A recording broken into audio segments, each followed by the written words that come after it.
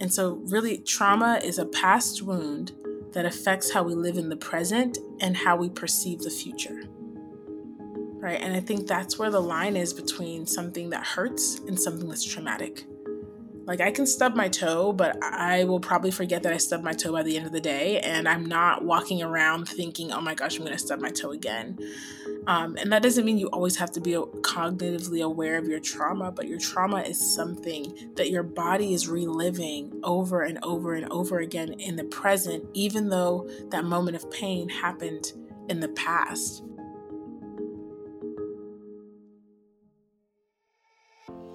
From Hope Made Strong, this is the Care Ministry Podcast, a show about equipping ministry leaders and transforming communities through care. Supporting those in your church and community not only changes individuals' lives, but it grows and strengthens the church. But we want to do that without burning out. So listen in as we learn about tools, strategies, and resources that'll equip your team and strengthen hope.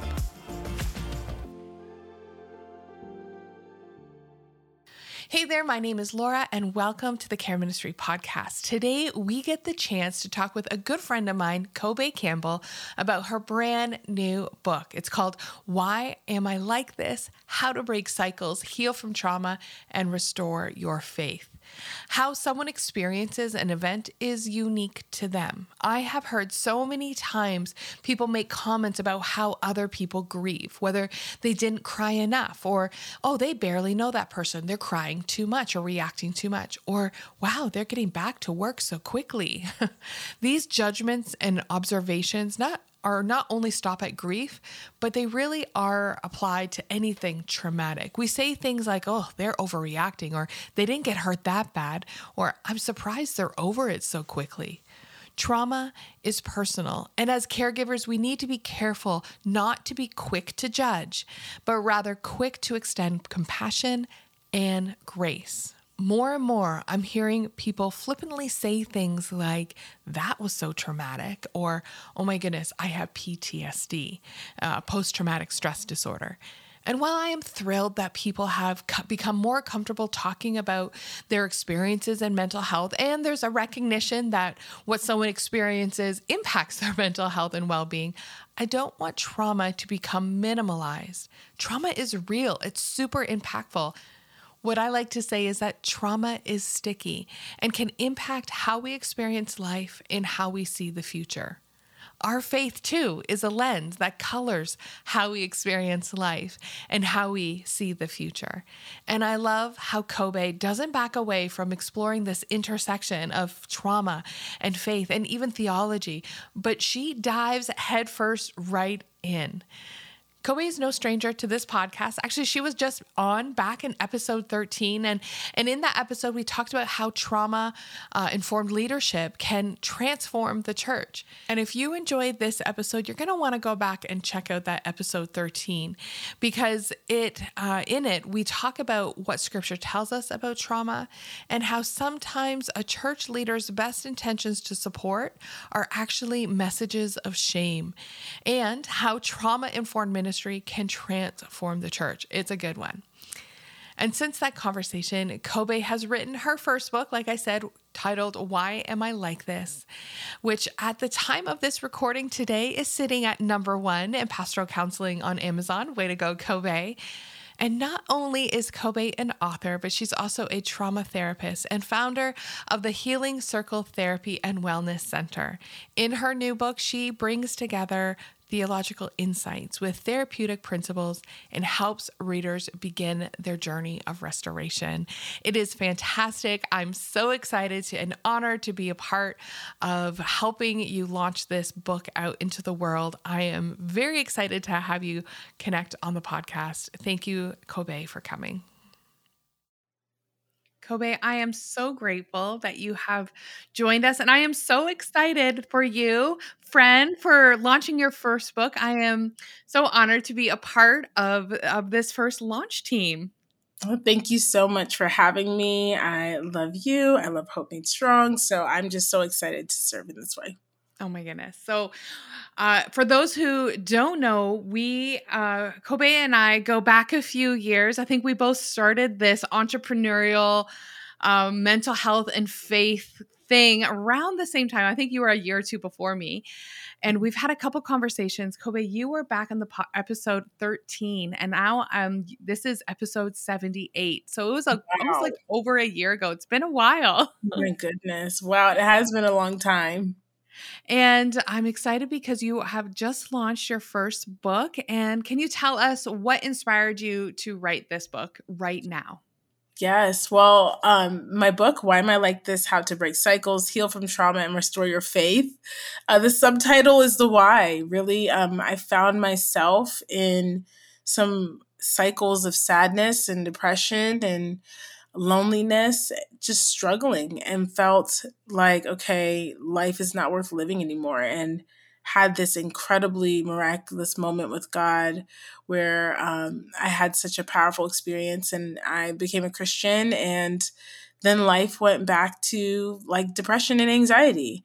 And everything I'd learned in faith up to that point completely opposed what I was experiencing. That when you become a believer, like all things are passed away. Behold, he's doing a new thing, New And creation. oh my gosh, yes. And pressing forward to the mark, forgetting what's behind. And nobody could explain to me Yeah. why I truly gave my life to the Lord. I truly loved God. I truly was committed to him. And yet I was still experiencing depression. No one could explain like that dichotomy to me. And I struggled to find a sense of home in faith communities, to be quite honest, because it felt like it was the subject no one wanted to talk about. Everyone was just kind of like, well, if you prayed more, if you went to Bible study, if you didn't miss this service. And the personal experience I had with God was the antithesis of everything I was being told in some of these faith circles. And so for me, I was like, yeah, I feel like I need to do some more investigating. And so I ended up going to therapy, seeing actually a Christian therapist, and it changed my life. I was like, wow, like God is bringing up these past memories because he wants to heal and redeem them, and not because he's trying to remind me of what a terrible person I am. Like, God is not mad at me for being anxious or depressed, but instead is a resource of safety in that anxiety and depression. And, went on that journey, became a therapist. And then I realized how few people had the same resources I had. It's how many people could identify with where I started in my journey. And so this book is really a trauma 101 book for Christians to understand trauma through the lens of scripture, to gain resources to break cycles, and to reshape their perspective of faith in a way that includes a God who cares about their mental health instead of one who judges them for it. It's so good. I know I grew up in an era where it was, if anything was going wrong in your life, you weren't in the will of God. Oh You my must not gosh. have submitted something, or you're Yep. outside of the will of God. You're outside of his covering, and Yeah. always being so fearful Yep. about walking in the will of God. There's only one will. There's only one way. And if anything went wrong in my life, I must have been outside the will of God. Yep. Yep. As if like one wrong turn Yeah. created an entire life that was irredeemable and terrible and could not be fixed, as if God is not the one who makes everything work out for our good, even the wrong turns, and I think that's kind of like an undertone of this book as well, is that like the mistakes and the heartbreak and the sadness and the trauma that I experienced, like God turned it for good, and this book is a manifestation of that. It's so good. And it's so needed. So thank you so much for doing this. Thank you. Going into it, can you talk a little bit, because you take some risks. Not only do you talk about trauma, but you also talk about imperative theology and what Yeah. does the scripture say. And I think, at least from my experience when talking with pastors, they, what do I say about mental health? Where does it talk about it in the scriptures? And how can I bring a hope-filled message to my congregation about mental health? And there's always this struggle of knowing what the word says, and you do not shy away. You lean in hard and talk about it in this book. So can you share a little bit about kind of what you're seeing in scripture on trauma? Yeah, well, the truth is there's truly nothing new under the sun. And I think that we are stepping into an era, a generation where we're learning that shepherding is a group project. You know, that there are people, I know dozens of therapists who are believers who could quickly tell you where trauma and anxiety and suicidal ideation show up in scripture. We're just rarely given the space to share that with the body, which is why organizations like yours are so important and imperative. And so when you look at scripture, trauma is everywhere. The Bible starts with trauma. The Bible starts with anxiety. The Bible starts True. with relational ruptures, right? And I think that we miss that the human experience that we have now is not something that's like specific to the time that we're in. The human experience is not specific to the year 2023. The human experience has been the human experience since humans have existed. And so there is anxiety, there is depression, there is suicidal ideation, right? We see that in leaders like Mhm. Moses. We see that in leaders like Yeah. Elijah. We see the fear. We see the way trauma ravages people's lives in so many ways. King David, right? Mhm. We see him as a mighty warrior and a skilled musician and a wise leader, but we also see a man whose childhood trauma shows up in a Yeah. way that affects his child, right? That's Mhm. generational trauma right there in scripture. And Mhm. yet, many of us don't see it, not because we don't want to and not because we're not trying to, but just because we haven't gotten acquainted with the voices that God has given the wisdom to share those information with us. Yeah. When people ask me what I see in the trauma in the Bible, I always talk about the woman who was accused of adultery Yeah. and that she was pulled publicly out and mocked and was going to be killed for this or at Yep. least imprisonment. And what does Jesus do? He doesn't condemn, but he Yeah. just lowers the temperature and was just like, okay, who here has Yeah. not sinned in this room? Cast the first stone. And he doesn't condemn, but he Yep. restores, and he Yes. and he brings comfort and compassion and empathy, and doesn't attack, because this woman, likely, if she's been in that situation, has likely faced many traumas, Yep. and he just meets her where she is at, without condemnation but with hope, and it's beautiful. Absolutely. And with Jesus's words to that woman, he establishes safety, which Yes. is at the core of all Mhm. trauma recovery and trauma healing. And I think when we think about, care organizations and care departments in churches, that's really what we're trying to establish. We're trying to establish safety. A Mhm. church can't be a place where people are healed and restored until that organization is a place that people perceive as safe. Yes. Right. Yeah. And so Jesus establishes safety by saying, I am not like the people who want to condemn you. I am different. Right. Mhm. And then when he gives her a hard word, and says like, hey, go turn away from the life you've been living, she can receive it because it's already been established that this is a safe person to Mhm. receive rebuke from. This is a safe Mhm. person to receive maybe a hard word or an imperative to change from. But Yeah. sometimes we try to like skip steps and we try to tell people what to do and how to change without establishing first that we're safe and that we're on their side. Mhm. Yeah. Establishing safety and that relationship, right? Yep. Building that connection first before you condemn, rebuke, or even give advice or direction in any way. Hmm. Yeah. So important. So important. And so you're connecting faith, trauma, theology all together. Are you able to offer a principle, a sneak peek into what the book shares? Oh my gosh, I think one of the principles I've been chewing on so much lately, especially this week, is that we live in the stories that we tell ourselves. Mm, And the stories that we tell ourselves are based on the experiences that we've had. mm. And We if we see our want, world through our uh-huh, experiences. We problem solve through our experiences. That is so good. yep. And if we want to experience something different, rather, if we want to believe something different, if we want to live in a different world, internal world, we have to experience something different. And Mm, sometimes that means we have to do something different.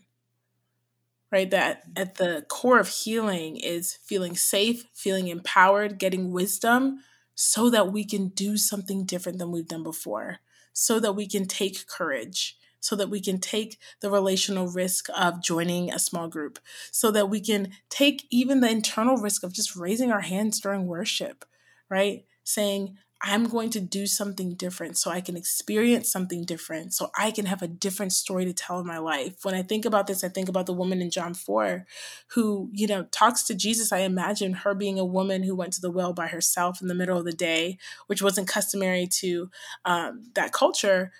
She talking to Jesus and opening up to Jesus is her doing something different, right? So Her true. opening up to a stranger is her doing something different, right? Her asking a question is her doing something different. And that different affects her and then affects an entire city, right? Now the outcast is the person who's gathering people. There's a grand reversal of her trauma because she dared to do something different.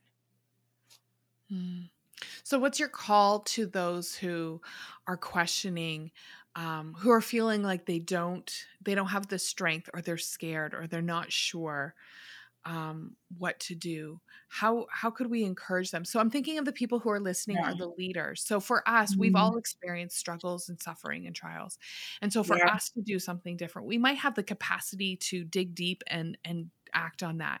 But Mhm. those who we're supporting might not be able to have the capacity or strength to do that. So how could we encourage others to walk that out? Yeah, I think that doing something different could look like putting down the responsibilities that we've picked up. That Mm, doing something different could be asking yourself the question, God, why don't I feel safe with you? God, how could I feel more safe with you? Right? That doing something different doesn't always have to be an external action, but can be an internal posture. yeah. If you feel a sense of shame because of something that you did or something that's happened to you, you might pray when you usually don't pray, or reach out to a friend when you usually keep to yourself, or delegate when you usually do things on your own, right? And I think for leaders, um, trauma recovery is not something you can teach in a way that people will fully receive unless you're embodying it. It's kind of like a smell. You can just tell. Like, how do you describe what a banana smells like? You don't know. So But like, true. if it smells like a banana, everyone in the room knows it smells like a banana, right? Because there's a certain reality that like we have to be the first to jump. We have to be the first to lay down our pretenses and adopt humility, not humility in the way of humiliation, not Mhm. humility in the way of uncovering ourselves, but humility in the way of saying, I'm doing this with you. I'm Mm, in this with you. And isn't that literally what the essence of Jesus coming to earth is? Is him mm, saying, I'm doing this with you. I've been through this too. I'm in this with you. And that's the invitation for leaders, is like, for them to start healing their trauma more than they care about preaching about trauma healing, more than they care about starting small groups or having speakers come in, like to really believe that doing the work as a leader will bear a fruit in the people that you're leading because of how it will change you and it will change how you relate to them.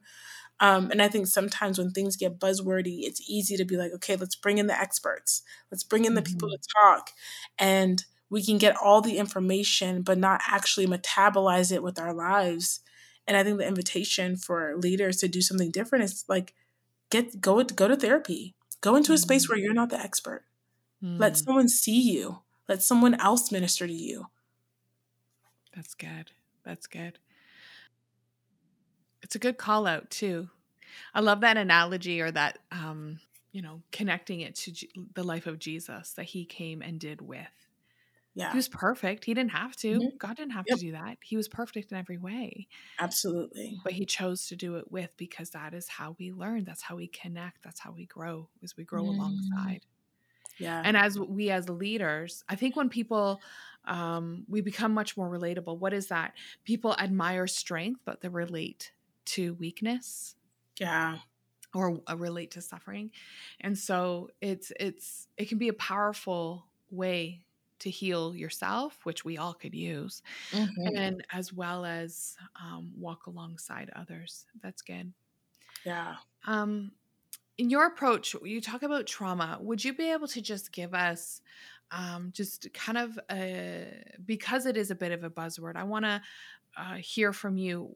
What is trauma to you? How do you define trauma, or how do you recognize trauma? Yeah, my favorite definition of trauma is simply a wound. The word trauma translates in Greek to wound. And so, really, trauma is a past wound that affects how we live in the present and how we perceive the future. Mm. Right. And I think that's where the line is between something that hurts and something that's traumatic. Like, I can stub my toe, but I will probably forget that I stubbed my toe by the end of the day. And I'm not walking around thinking, oh my gosh, I'm going to stub my toe again. And that doesn't mean you always have to be cognitively aware of your trauma, but your trauma is something that your body is reliving over and over and over again in the present, even though that moment of pain happened in the past. Mm. And a lot of us don't understand the way that God has made the body, right? I go through that a little bit when I talk about the nervous system. God created these systems. God created the systems that allow us to feel emotion. God created the systems that regulate emotions and help us feel safe or not feel safe. And so it's so important for us to know that when we are talking about trauma, we're not talking just about the soul or the mind. We're talking about all of God's creation in humanity, which is the mind, the body, the spirit. Mm. It's good. It's good. It's you because the trauma can be used as a buzzword. Oh, that was so traumatic, or Mhm. things like that.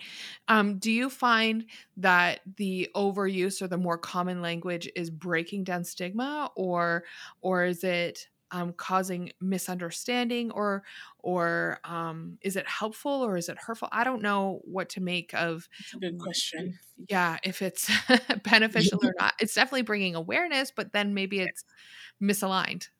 Yeah. Well, someone else had asked me this question recently.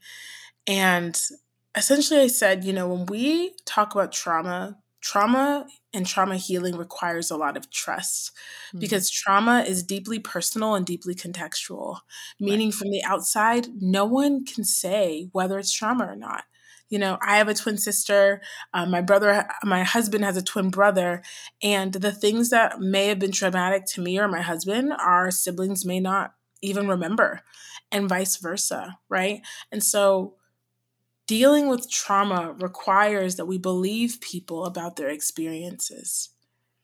It requires that we trust that people are the experts of their experience. And I do think there's a wisdom in defining like trauma is a past moment that's being relived in the present that affects how we see the future.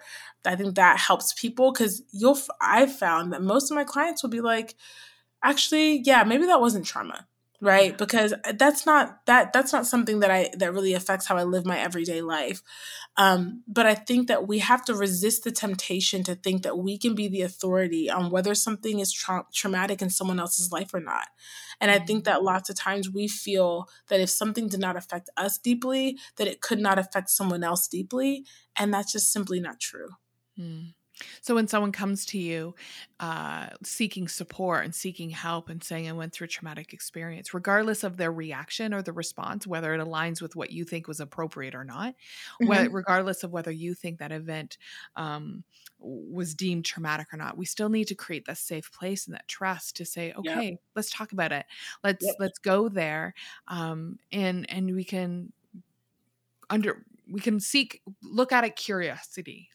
Yeah. Let's just say. Yeah. I always try to encourage people to be curious about it rather than coming in as an authority or asking, Yep. yes or no questions. Just be curious about their experience. And then through that, you'll be able to navigate, like you said, defining what trauma means. And maybe they'll be like, oh yeah, maybe not. But this truly might be traumatic for them. Yeah. Yeah. And we have to believe that they still deserve the safety, even if it wasn't traumatic. They still deserve safety. They Yeah. still deserve compassion and kindness. We have to be careful about the desire to look for opportunities to withhold compassion from people because that's not Mm, how God treats us. mm. So you were talking about people, the tendency to withhold compassion. And I want to sit on that for a minute and say, why is it? Because I can look back and say, oh, I had compassion fatigue or vicarious trauma. Like I was burnt out Mhm. as a helper, and I was maybe not present with people. But I'm curious, withholding compassion from people, are, can you explain what that means a little bit more, or your experience of that?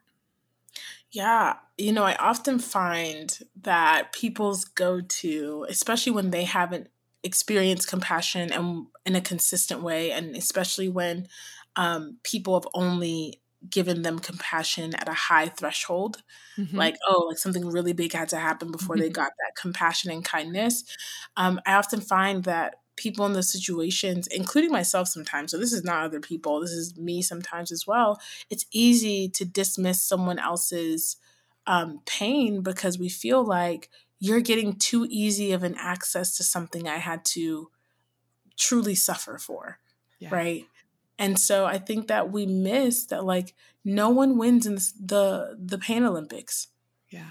No one wins. There's no first place. We all come in last.